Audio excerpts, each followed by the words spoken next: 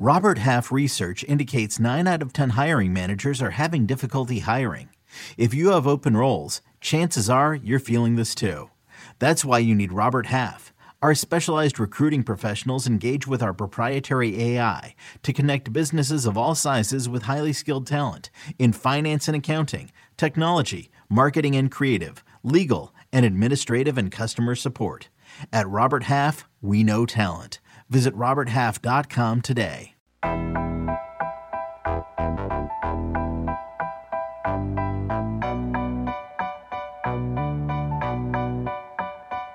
Yo, welcome to All Things Covered with Patrick Peterson and Bryant McFadden, part of the CBS Sports Podcast Network. Man, the name says it all.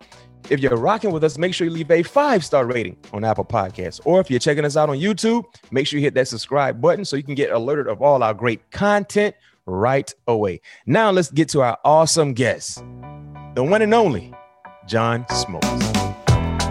Ladies and gents, you know what time it is. All Things Covered. Patrick Peterson and Bryant McFadden. Another outstanding episode for you guys. You already heard who we have joining us here. All Things Covered. Man, this is an big time accomplishment for me and Pat P, because oftentimes you guys been following our show. We always have, football royalty on the show. Yeah. Hall of Famers, from living legends to iconic individuals, personalities, high character individuals. But guess what? We decided to go ahead and take our talents to the diamond. To the diamond, baby. To the diamond. And I played a little bit of baseball here and there when I was a little. Man, no, you didn't, man. Yeah, I did. I was a great shortstop. I was always, I had little ankles, so I was quick. When I got on base, I was going to steal a base or two, regardless if they told me to or not. I was just going to take off. I had quick ankles. You know what I mean? So, but just like yourself, Pat P, we decided to go to the gridiron. Now, granted, if we did play baseball professionally, I think it's safe to say our bank accounts both will be better in a better situation. No doubt. You know what I mean? But it is what it is. But for us, we decided to tap into baseball royalty for you, our listeners and our viewers watching this on YouTube. You heard who it is. Let me read his accolades. I mean, granted, we had to cut some things off because we don't have enough time. I mean, he has a toilet paper length of accolades, a fresh roll too, before you even use it. The thick rolls. Yes. His accolades is as long as a fresh roll of toilet paper. 8-time All-Star, Cy Young Award winner, World Series champion. His jersey, it's a big deal when they retire your jersey for a professional organization. The number 29 would never be worn again for the Atlanta Braves. He is a Hall of Famer. He is one of the best broadcasters in the game as well. Jack of many trades, master of all. Yeah. I know they say jack of many trades, master of none. Not with this individual. No other than John Smoltz joining us here. All Things Covered podcast with Pat Peterson and Bryant McFadden. Mr. Smoltz, how you doing? I'm doing great, man. Thanks for having me on. And I might say, look, back in the day, and my dad made the right decision. But you want to talk about being able to throw a football? I was a quarterback all the way till I got to high school because my dad wouldn't let me play in high school because I would have got crushed. But I would have been the guy leading the league in touchdowns and interceptions because I wouldn't have thrown it away. So he made the right decision, but I love throwing a football. I did not know that. Yeah, so you had like that Brett Favre type of mentality. You was a gunslinger. I was. And my training every offseason was throwing a football. So that was how I kept my arm and shoulder in shape. Throwing a baseball, you can't throw it all year because the stresses are too great. So when you throw a football, you don't have as much stress on your shoulder and elbow as you would if you throw a baseball. So I trained with a football, and my saddest day was when I had to have shoulder surgery and I had to come back because I could throw a football 60 to 80 yards because of the way my shoulder would go way back. So when I had shoulder surgery, I couldn't throw this thing 30 or 40 yards, and I was so devastated. And I think the most I got it back was 40 yards with 9 anchors in my shoulder. So that was my extent of my football career. Well, like B-Mac said, you're a master of many things. I had an opportunity to play golf with you, and also had an opportunity to watch you play golf, and also had an opportunity to watch you win a golf tournament down in Tahoe. I can't remember what year was that. No, did you win the top? No, you didn't win the Tahoe. No, that was a Diamond Resort tour when you won. Yeah, Diamond Resorts. So I was able to win back-to-back. Yes, and you could have won the one last year with Coach. Yes. So I had an opportunity to watch you win one in Orlando, and obviously known to be one of the best athlete golfers. Like, how does it feel to have that title? Well, it's pretty cool because that's what my passion took me after the years of playing baseball. I wanted to play till I was 45, but the shoulder surgery took me out at 41. So I started dedicating whatever energy I had. I played basketball till I was 51 in competitive basketball. That's my first love. I'm just a competition addict, right? I mean, we play at this level and you love competing, and golf's a passion of mine. And so I want to see how far I can take golf. And that's what I've been working on. I'm actually going next week to try and qualify for the Champions Tour. So at Q School. So all these things kind of factor into my post-playing career and pre-playing career of my mindset. Hey, John, I got one more golf question for you. I think this would be so cool for TNT to do next year for the match. You versus Tony Romo. What you think about that? Who winning? Who taking that, John? Oh, we almost had that set up. And Tony and I have competed, and he is very much younger than I am and hits it a lot farther. But I would love to compete against Tony in golf. He's very, very well. He's a little bit better. I'm not going to lie. He's a little bit better than me, but it doesn't mean I'm afraid. I'm not afraid. Yeah, I know you're going to compete. I had the opportunity to play with Tony last year when I had one of my best days at American Century. I came in first day with 25 points, John. I thought I won the Masters. I saw it. Then the second day came around, John, all the wheels came off. I don't know what happened. You flatline? I had an opportunity to play with Tony, and like you said, like his game is so well-rounded, man. Like he gets out of trouble very well. He putts the ball from everywhere. From 100 in, he's getting it within 3. He definitely have a well-rounded game. But I would love to see that match too, because like you said, I know you're going to compete and you're not going to back down, and you're going to find a way to drop some birdies here and there for sure. I love stuff like that, and I was pushing for, like I said, we almost had the event worked out, but hopefully in the future, maybe something like that could come along. Let's go TNT, make it happen, baby. No question, make it happen. You know, it'd be must-see TV as well. Must-see TV. That'd be dope. Well, of course, we all know what happened a week ago. The Braves won the World Series last week, and we know you're in the media now. You're definitely much hands-on with the Braves Atlanta franchise for quite some time. But what are the emotions for the city of Atlanta and the team winning a title following a 26-year wait? Yeah, it was unbelievable. I mean, having been part of one of the greatest runs ever, only winning one championship in 95, to have 26 years go between championships. The city has had no other major sport, with the exception of MLS, have a championship in the city. So it was starting to grow weary of another year lost. This was the most amazing championship. It trumps ours because we were supposed to win. We had been that was going to be our 4th World Series. And if we didn't win, the pressure for us was greater than anybody has ever had to deal with, because they were starting to link us with the Buffalo Bills, which I still don't understand why that's considered a failure when you go to 4 straight Super Bowls. I think that's an unbelievable accomplishment. And so this team came from nowhere, and it had to replace its whole outfield. There was a lot of storylines within the storylines. In sports, you guys know, sometimes clubhouses have what it takes. Sometimes they don't. Sometimes there's a fragment in there that kind of separates. They had what it took to believe in themselves. In August, they were not even a 500 team, and they were 50-1 to win the World Series. Oh, for them to man. win the World Series is pretty incredible. So they persevered. The organization gave them a chance. Leadership led them. And I have to say this, the credit goes to the guys in the clubhouse. When you lose your star players, it's real easy to try to just bog down and know it won your year. But everybody stepped up. And for me personally, to watch it from afar, because I'm the national guy now, my history is well documented with the Atlanta Braves, but I had to play it in a spot where to be professional and do my job. Yeah. And it was, at the end of the day, it almost became full circle. Win it as a team, as a player with the team, and then to call it as a broadcaster was pretty cool. Well, you talk about in 95, you guys were supposed to win it.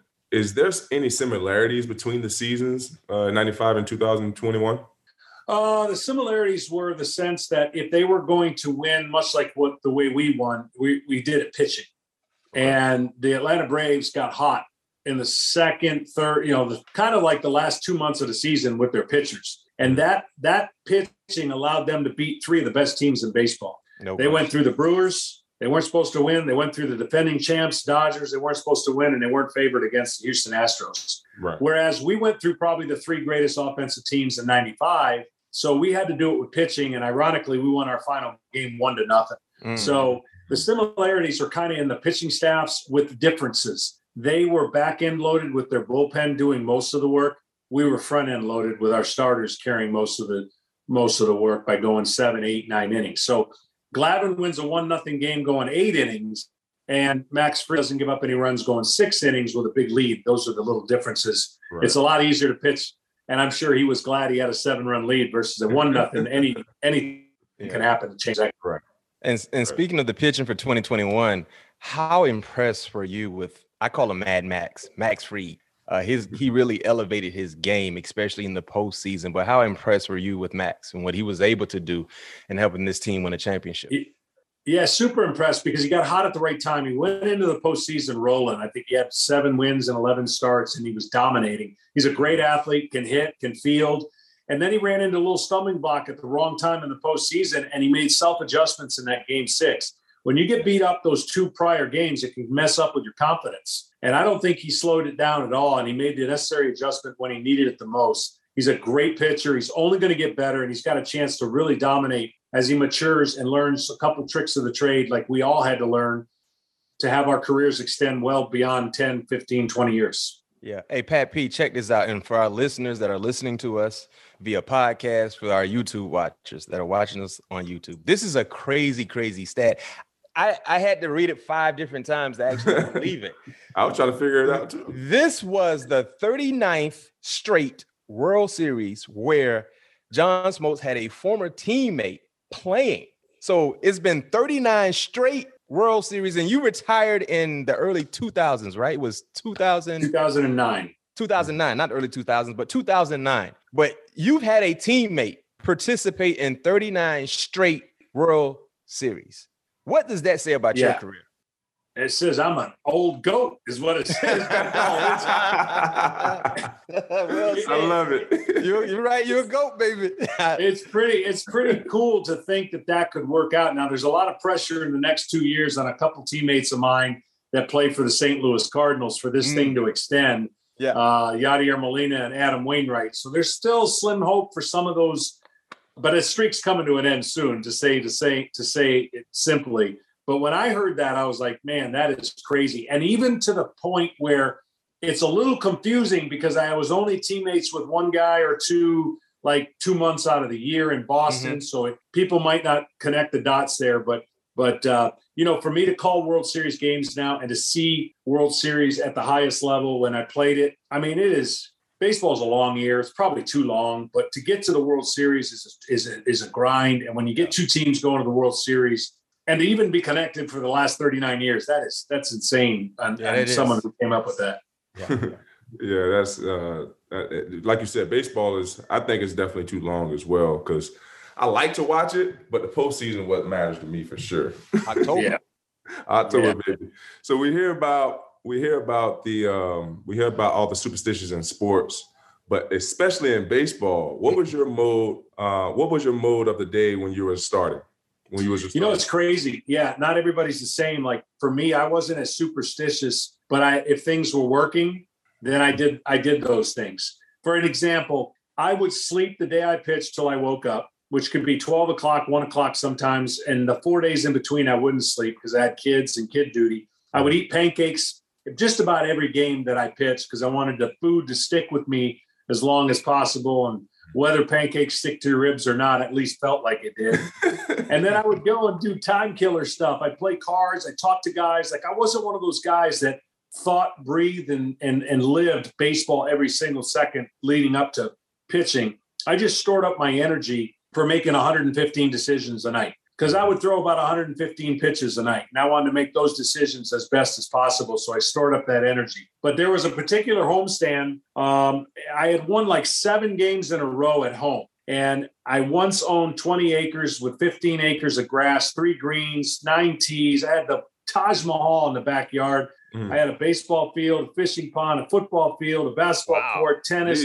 And I had, I had this in 20 acres. Yeah. I built basically for my kids, but mainly for me, I built a little Disney World of activities. I always wanted my kids outdoors. Mm-hmm. And so I figured if I built everything outdoors and I did it with grunt work of getting in those machines to do it, which was a lot of fun.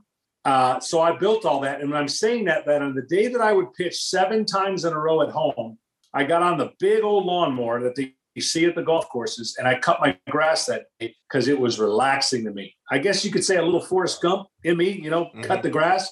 But no one could get to me when I was cutting grass. I was in my own little world, my own little thought process, and I would think about what I was going to do that night. And so I'd cut grass. Sure enough, I win a game. Well, then I did it again. I won 7 in a row. And now I'm trying to figure out, how do I do this on the road to keep it going? And obviously, yeah. But that was kind of my own little, I lived there for about 13 years, and we had this bell, huge bell that my builder put in, and the bell was there so that I knew I would have to ring it to get my kids to come indoors. That was the thought. They rang it for me all the time. They were like, wow, time to eat, Dad. We had 7 football games in my backyard. I had a 70-yard field with 2 end zones, lined it, and we played these flag football games once a year, and we utilized that. And so I had a lot of fun living outdoors. I'm still mind blown about that land you had. Yeah, you man. Said 28 acres? It was 20. It was 20. Oh, boy. Hey, that's what happened when you're ace. Okay.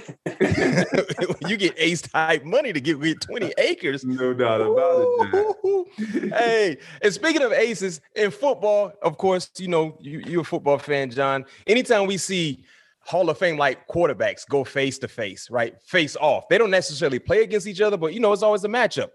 For such a long time, it's always Tom Brady, Peyton Manning, whenever their teams faced off against each other. But for you, was there a Hall of Fame ace that got you fired up? Like when you knew you were going to be pitching the same day this guy was going to be pitching. This is a guy that I got to bring my A game. Granted, you brought your A game every time, but it was something different. It was more motivation knowing that you're playing against that said player. If you had that player, who is that player? Who was that player for you? Yeah, there were many, but the one that sticks out easily is Pedro Martinez. He was a freak, 5'11" through 98, had all kinds of curveball, sliders, changeup. He was the guy that when you went toe-to-toe against him, you knew you couldn't give up any runs. I think we finished 2-2 against each other. And I'll never forget the game I had him beat. I was winning 1-0, and I struck out 16 guys through going into the 8th inning. Wow. And with 2 outs and an 0-2 man on first, I gave up a 2-run homer. To who? It was the only mistake I made, to Carlos Beltran. And I know that game like it was yesterday because I had Pedro beat 1-0, and I lost that game, giving up that 2-run homer. But when you face guys like that in baseball, yes, same in football. In the National League, we're facing them at the plate, but we're really not pitching against them. You just know that you can't make mistakes. Right. And I think that's the same way in football. When you go up against greatness and there's 38 seconds left on the clock and you give that team the ball, there's a good chance they're going to go down and score because of that quarterback leading it. And it's the same way in pitching and baseball. If you give a great pitcher a 2-run lead in the first inning, there's a good chance he's going to hold it. And so you try to pitch in a way where you have such admiration for the other guy on the mound, even though you're not. Like my game 7 against Jack Morris, he was my idol growing up as a Tiger. Even though I wasn't really pitching against him, I kind of am in the sense that he's the guy I know is not going to give up any runs. So you have to have that mindset going up in a game 7. And ultimately I was able to do it, but he did it better. He went 10 innings. I only went 8. Yeah. And they ended up winning 1-0. That's one of the more epic games too. If you think about, during the postseason run, that game 7 against your idol, Jack Morris. It was. And I wish I had more years under my belt to tell my manager to get off the mound like he told his manager, but I didn't. And, that was step 1 of our run that I never dreamt would go 14 years. Yeah. And I dreamt as a kid playing in a game 7. I pitched in, I tell people all the time, they say, what was it like to pitch in a game 7 when everything it means everything, right? It's the final game of the year. And I said, what people don't understand is I pitched 100 of them when I was a kid growing up. I lived in a small town in Lansing, Michigan, and I had a brick wall and a rubber ball, and I threw against that brick wall with a strike zone made of tape. And my parents allowed me to pursue baseball, even though I come from a musician's family of accordions of all things, something nobody even knows about anymore. And I would pitch game 7 after game 7 as a 10-year-old, 12-year-old, 13-year-old. And in my mind, I played it out. And I believed that when I got in the situation to live it out for real, that it would be just like it was in Lansing, Michigan against that brick wall. And it was everything I thought about. And I tell kids all the time, if you don't think it, dream it, you'll never achieve it. If you don't believe it, you'll never get to that point of at least pretending and playing it out in your mind what it's going to be like. And every postseason game was exactly like that for me. Yeah, that's a beautiful thing, because all great ones have that same mindset and that same thought process as well, because, Brian can tell you, he had those same thought process, and the same with me. And with you being one of the best ones to stand on the mound, although you didn't have enough years under your belt to tell the manager to get off the mound in game 7, you was the first pitcher to get the Tommy John surgery and make it to the Hall of Fame. How much advance in terms of the Tommy John surgery able to help these pitchers' career? Yeah, it's the game saver. I mean, it's like a career saver. It was once thought of, that's it. You get that surgery, you're done. And the funny story behind that is I was 34 years old, so I was old. And I didn't think people were going to wait for me to have this surgery and to recover and give me the time it needed to go on and pursue my career. And I was really down and out. I pitched with it torn for 3 years. And I figured when it completely tears, that'll be it. And so my orthopedic doctor knew I was pretty down and out when I got the news that, I needed Tommy John on the final year of my contract. He had Tommy John actually call me, because they named the surgery after the first successful surgery, which was Tommy John. And Tommy John called me and said, listen, John, I was 34 years old when I had mine. I pitched 11 more years. Don't give up. Go through it. You're going to have a much more of your career ahead of you. And it really kind of encouraged me to go through it and not just give in to the emotion of, that's it. I poured in 2,400 innings at this point. Well, I pitched another 7 more years and never had another issue really with my elbow. So it was life-changing. And it allowed me to get to a point in my career to even be thought of as a Hall of Famer, let alone a first ballot Hall of Famer. And so I think back to that moment, and I think back to that decision, and I think back to that phone call. They were all huge in a decision to keep me going. That's big. And going back to the 90s, during that run, you guys made it to, a few World Series. But in your opinion, how many championships should you have won? 3, easy, without blinking an eye. We had 3 right where you wanted them. Baseball, doesn't matter if you lose by 1 or 11, but we lost our first 8 World Series games by 1 run. And a play here, a pitch here, a hit here. 93 really hurt. We had a great team, and we lost to the Phillies. They beat us. They ended up losing to the Blue Jays. 91, 92 is kind of a toss-up, because you go game 7, you shock the world, last to first. 92, we lose to the Blue Jays. 93 is when we established ourselves as a real dominant team. And we gave that series away. And then in 94, we had the strike, unfortunately. 95 was all the pressure. Yeah. We should have won it. We won it 95. No doubt we should have won in 96. We're up 2-0 going home against the Yankees and did not win another game. And unfortunately, I lost my game 1-0 to Andy Pettitte in game 5, which flipped the series from 2-2 to 3-2, their advantage. And then after that, it's probably not safe to say we could have won too many after that, but we should have won in 93, 95, and 96. Now, having said that, you know how sports works in management. If you win back-to-back championships, they don't trade those players. Yeah. We lost in 96, and we lost a great teammate in Marquis. We lost one of my favorite center fielder, Marquise Grissom, and then David Justice, and then Jermaine Dye. We lost a lot of players because the team felt like they needed to go in a different direction. We win that World Series. We do what the Yankees did. Yankees in 96 started a string of 4 out of 5 World Series championships. And I would argue that in 96, it was a big reason they kept their team together to win 4 of the next 5. Hey, that's a good point, because I understand you didn't win it, but you were right there. Why would you not keep everybody together? Yeah, and that's the $1 million question, right? When you think you have to do something different, the pressure's not on an organization to keep everybody if you lose. The pressure is to keep everybody when you win. And I'm just telling you that it was ours to win. And to tell you how crazy baseball can be, we were down 3-1 against the Cardinals just to get to the Yankees. we won those next 3 games the next 5 games. We beat the Cardinals 3 in a row and the Yankees the first 2 games, 52-4. We scored 52 runs to their 4 total. And then from that point on, we didn't win another game. That's how quick it turned. Jeez. Wow. And y'all had some ballers too. One of my favorite players on that team when you played in the late 90s, the crime dog, Fred McGriff. Oh man. The crime dog. Yes, he should be in the Hall of Fame. Come on. How Fred McGriff is not in the Hall of Fame? Baseball Hall of Fame. Yeah. He was the prototypical show up every year. You knew what you're going to count on. He was a stud. His body never changed. He was one of my favorites, and he turned our organization around when we made that trade to get him. And I say it every year. I'm not being biased.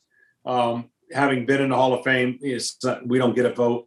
But I'm telling you, when everybody changed and used a foreign substance that was not illegal, he didn't, and he should get credit for it. He is the prolific power hitter of every team. Yes, sir. Yes, sir. We should get it going right here. All things covered. Get Fred McGriff in the Baseball Hall of Fame. And Baseball Hall of Fame is not like football, where it can be a struggle for certain people. Football, they definitely take you through the ropes. Baseball is a little more. It's a little easier. It's not easy, but you don't have to go through as many ropes. Fred McGriff's supposed to be in there. I'm right there with you. I got one more. I got one more for you before we get to our superlatives, John. As we talked about, as I spoke about earlier about, baseball is only attractive to me in October. Tell me one thing that baseball can do to make it more attractive to younger audience and audience that just want to tune in October. That's a great question. And they're constantly struggling with that because the time of game has taken baseball down a path they don't want to continue, and that's just too long. Mm-hmm. Baseball has gone with the athletes have changed their body. They're bigger, they're stronger, they throw harder, they hit farther, but the action has gone backwards. And the action's got to be there for a sport to have the attentions. We already have a world where the attention deficit is pretty evident because we have direct connect. Everyone wants to be on their phone. They want instant access. And I think the sport has gone through a period of so much information that it's kind of sucked sometimes the life out of the game because of the amount of pitchers you use, because of all the information. Players are playing slower. So baseball's got to find a way, however it goes about it, to speed the game up, because the athletes have never been greater and bigger and better, but they're not being used the right way. So the action and the excitement gets dwarfed by strikeouts, walks, homers. And when it gets to the purest form in the postseason, then you see truly what it can do. But it's hard to defend, and I have to call the game, so I know exactly how long they take. It's hard to defend a 4-hour and 20-minute baseball game. And so they're going to be working on it. They're going to come up with ways, I'm sure, once they hammer out this negotiation that needs to be done between the players and the owners. And hopefully they come to agreement to find a way to move that sport and cut down the time of game that is basically going the wrong way. Well said. Gotcha. Well said. Well said. Good question. I'll say this. This is the problem I personally have with the game. Because we've got so much information, we've taken the athleticism out of players. They don't steal. They don't run. They don't do some of the things that showcase instant athleticism in a game that became very robotic. And if we don't get the athletes back in the game doing their thing, then you're going to find them choosing other sports really fast as they get in the early ages of their decision process. And I think that's the one challenge that baseball has, is because the speed's gone. Everyone plays in the shift, and we got to get these great athletes showcasing their talent, whether it's in center or short or second, and then utilizing the gifts they've been given and not just be confined to an analytic algorithm that says you shouldn't run because of this and this and that. That's where the sport can really get vibrant again, because the great athletes are choosing the other sports. Mm-hmm. No doubt. No doubt. Well said. Well said. Love the question too, Pat P. So, John, we're going to transition to the superlative part of our show. So I want you to just visualize this scenario. Bottom of the ninth, you got a 1-run lead. Bases are loaded, 1 out. Everything's on the line, championship or bust. Bases loaded. Who's the batter? Ooh, the batter. Who coming up at the plate first? Ooh. Give me Mark McGwire. Okay. Well, I don't know if I should say Mark McGwire, but I'll say Mark McGwire. All and right. And you already know what he I ain't gonna say what he on, but you already know. So you got it. You definitely got to be on your A game right now. You got to come up with some real top stuff for you right now. First question for you. I want your honest, unbiased answer. You're the manager.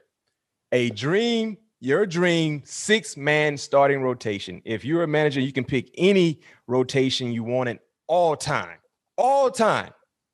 right? Your dream 6-man rotation would be who would be in that 6-man rotation all time? Starting rotation. Well, I'm gonna put myself in there. That's fair. And then I'm gonna put Pedro Martinez. Mm-hmm. I'm gonna put Randy Johnson. Ooh. I'm gonna put. Golly, I'm gonna take myself out, and I'm gonna put in Tom Seaver. This is the greatest question because there's so many right answers. It's your list, though. You're the manager. So I'm the manager. Yep. Okay, I'm the manager. So I said Randy Johnson, Pedro Martinez, Tom Seaver.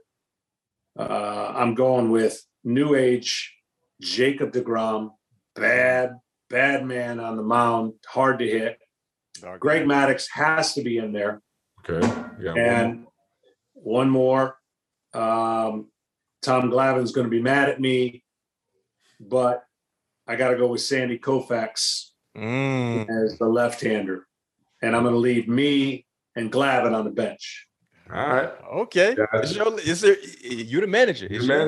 Yes, sir. What was your most clutch performance? There are games that people see statistically that look good and you're successful, and that would be considered clutch. But the game I'm going to talk about is when I had absolutely nothing. Like I was spent, I didn't have my A stuff, and I was still able to give up no runs. I lost. So it'd be that the clutch part might not fit the narrative. But I'm going to say on the road, Game 7 against Pittsburgh, the first time we were able to go to the World Series, I pitched 9 innings, shut them out on the road. And to me, that started my quest to believe I really could do what I had always set out to do. I'm a big believer. Give me the club, give me the ball to shoot, give me the ball to throw. Let me make the pitch. I want to be that guy. It's not an ego thing. I just trust myself. And I trusted myself in Game 7 on the road in front of a hostile crowd. And pitching 9 innings was probably the greatest feeling in the world. 9 innings, something that we won't see nowadays. No. We're not going to see that nowadays. Your favorite starting pitcher to watch in the MLB right now is who? It's Jacob deGrom. I only hope that he can stay healthy. There's just no words to describe what he does when he's healthy. He's unhittable. He's a freak. He's about 6'4", 190 pounds, if that. And he throws 98 to 100 miles an hour. And he's must-see TV if he stays healthy. And I hope he can bounce back and stay healthy. Gotcha. This is my last one for you, John. Dream golf foursome to play with. Man, that's another tough question. I always said that I'm the type of guy, I want to laugh, so I want somebody funny. Right. I've always wanted to meet Will Smith. I want Will Smith in that foursome because I've always wanted to meet him. I heard he's an awesome guy. I don't even know if he loves golf. I've played with Tiger 38, 39 times. Obviously, how was that? How was playing with Tiger? It's the TV does it no justice. This is the baddest man I've ever seen in my life competing on a golf course. And obviously I love to compete. So we battled many, many, many, many times. So Tiger's always been one of my favorite guys to play golf with, besides the obvious. I mean, he's the world's best for the longest time. Mm-hmm. I'd want to go back in my foursome. I'd want Jackie Robinson in my foursome. because I believe in golf is a time that you have that idle time to ask questions that you could never ask.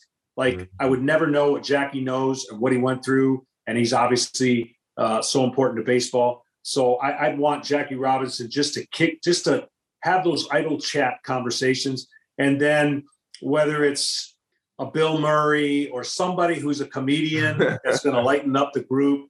Like I love to have fun. I wouldn't make it just to force them because the way we play at our club, we got to six them all the time. So, but that's the way I like to roll. I want to have fun. I want to compete. I want to learn something that I could never possibly know having not played some golf, because you know how it is. Like the wives give us trouble all the time when we come home and go, how was your day? Great. Who'd you play golf with? So-and-so. Well, how many kids do they have? I don't know. What's their wife's name? I don't know. Like we're so enthralled with doing those 5 hours that we lose all that other stuff. Wow. All right. My last one is this. You played with Tom Glavine, Greg Maddux, and yourself. Is there a better trio of pitchers that was assembled on one team? No, not for as long as we were. No, there's no one even close, because there have been teams that will have greater pitchers assembled for a shorter period of time, no doubt. Yeah.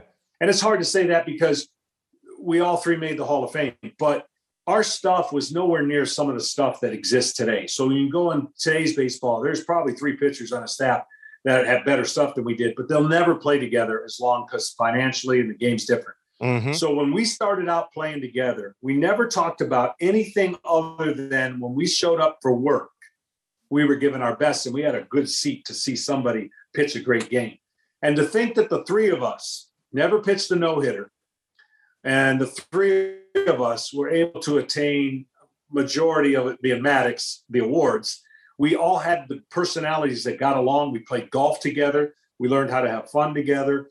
And we did the things that never got us to where we were so competitive and affected us individually when we went to the ballpark. In other words, we checked our ego when we walked into the club, knowing that if you think you want to be the guy, that guy out there on the mound can show you why you're not going to be the guy, and vice versa. I like that. Yeah. And so we had this inner competition without speaking it by saying, if Greg threw a 9-inning, 2 runs, 4 hits, and then it's my turn to pitch, well, then I got to go 9 innings, 1 run, 3 hits. And then Glavine's got to go 9 innings, 0. You want to one-up each other in a great way that helps the team, not in an egotistical way. So that we had a time of our lives. We never talked about when we wanted to end, and we knew it wouldn't last forever.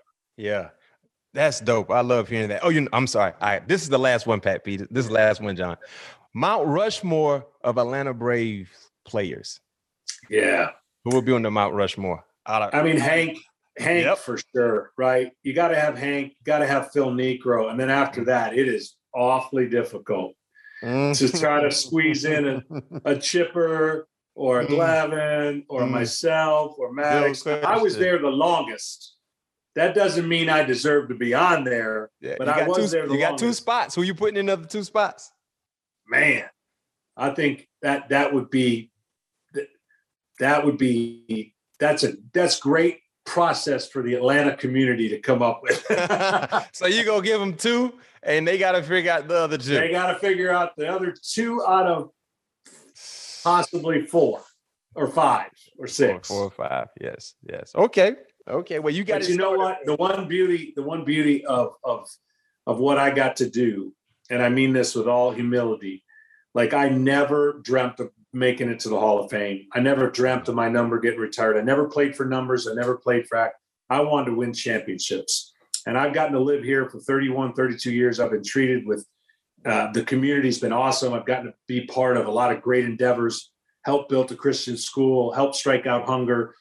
When I think of my career, I think of the blessings of getting to wear a uniform for one organization for 21 years. And the way I was raised to give back as much as I possibly can. So I'm blessed to have lived here this long. And I'm blessed to have played for a man by the name of Bobby Cox my entire career. And that's probably one of the guys I would put ahead of me on that Mount Rushmore, because he led this group of people to championship after championship, and he was awesome. Yeah, that's fair. That's fair. Well, unfortunately, our time is up with you, John. I mean, this was nice. I really enjoyed myself, man. This is a pleasure, and definitely very, very appropriate because you mean a lot to the organization in Atlanta. You know what I mean? As a player and now a part of the media, you do a great job calling games. And anytime it's a big game, you know, we're going to hear your voice. That tells you how well thought of you are when it comes to the baseball community, man. Join us on All Things Covered. Pat Peterson, Brian McFadden, baseball royalty. Hey, so it's your job for our listeners and our watchers, fill up the other two spots. The Atlanta Braves Mount Rushmore will be who? John got it started for you. John, thank you for joining us. My pleasure. Thanks for having me, guys. It's a pleasure. Appreciate it. Thanks again to John Smoltz, and thanks to everyone for listening and watching. We'll be back again soon where you can expect all things to be covered. Peace. Peace. Okay, picture this. It's Friday afternoon when a thought hits you. I can waste another weekend doing the same old whatever, or I can conquer it. I can hop into my all-new Hyundai Santa Fe and hit the road. Any road. The steeper, the better. Because my all-new Santa Fe is available with H-Track all-wheel drive, so I can hit the trail without a worry in the world. Heck, with 3 rows and best-in-class rear cargo space, I can pack the whole family in with all our gear. We've got available dual wireless charging for our phones, so we'll never lose touch with civilization, and we won't lose touch with the primordial power of Mother Earth. So which is it? Waste the weekend or do something a little more epic? And conquer it in the all-new Hyundai Santa Fe. Visit HyundaiUSA.com or call 562-314-4603 for more details. Hyundai, there's joy in every journey.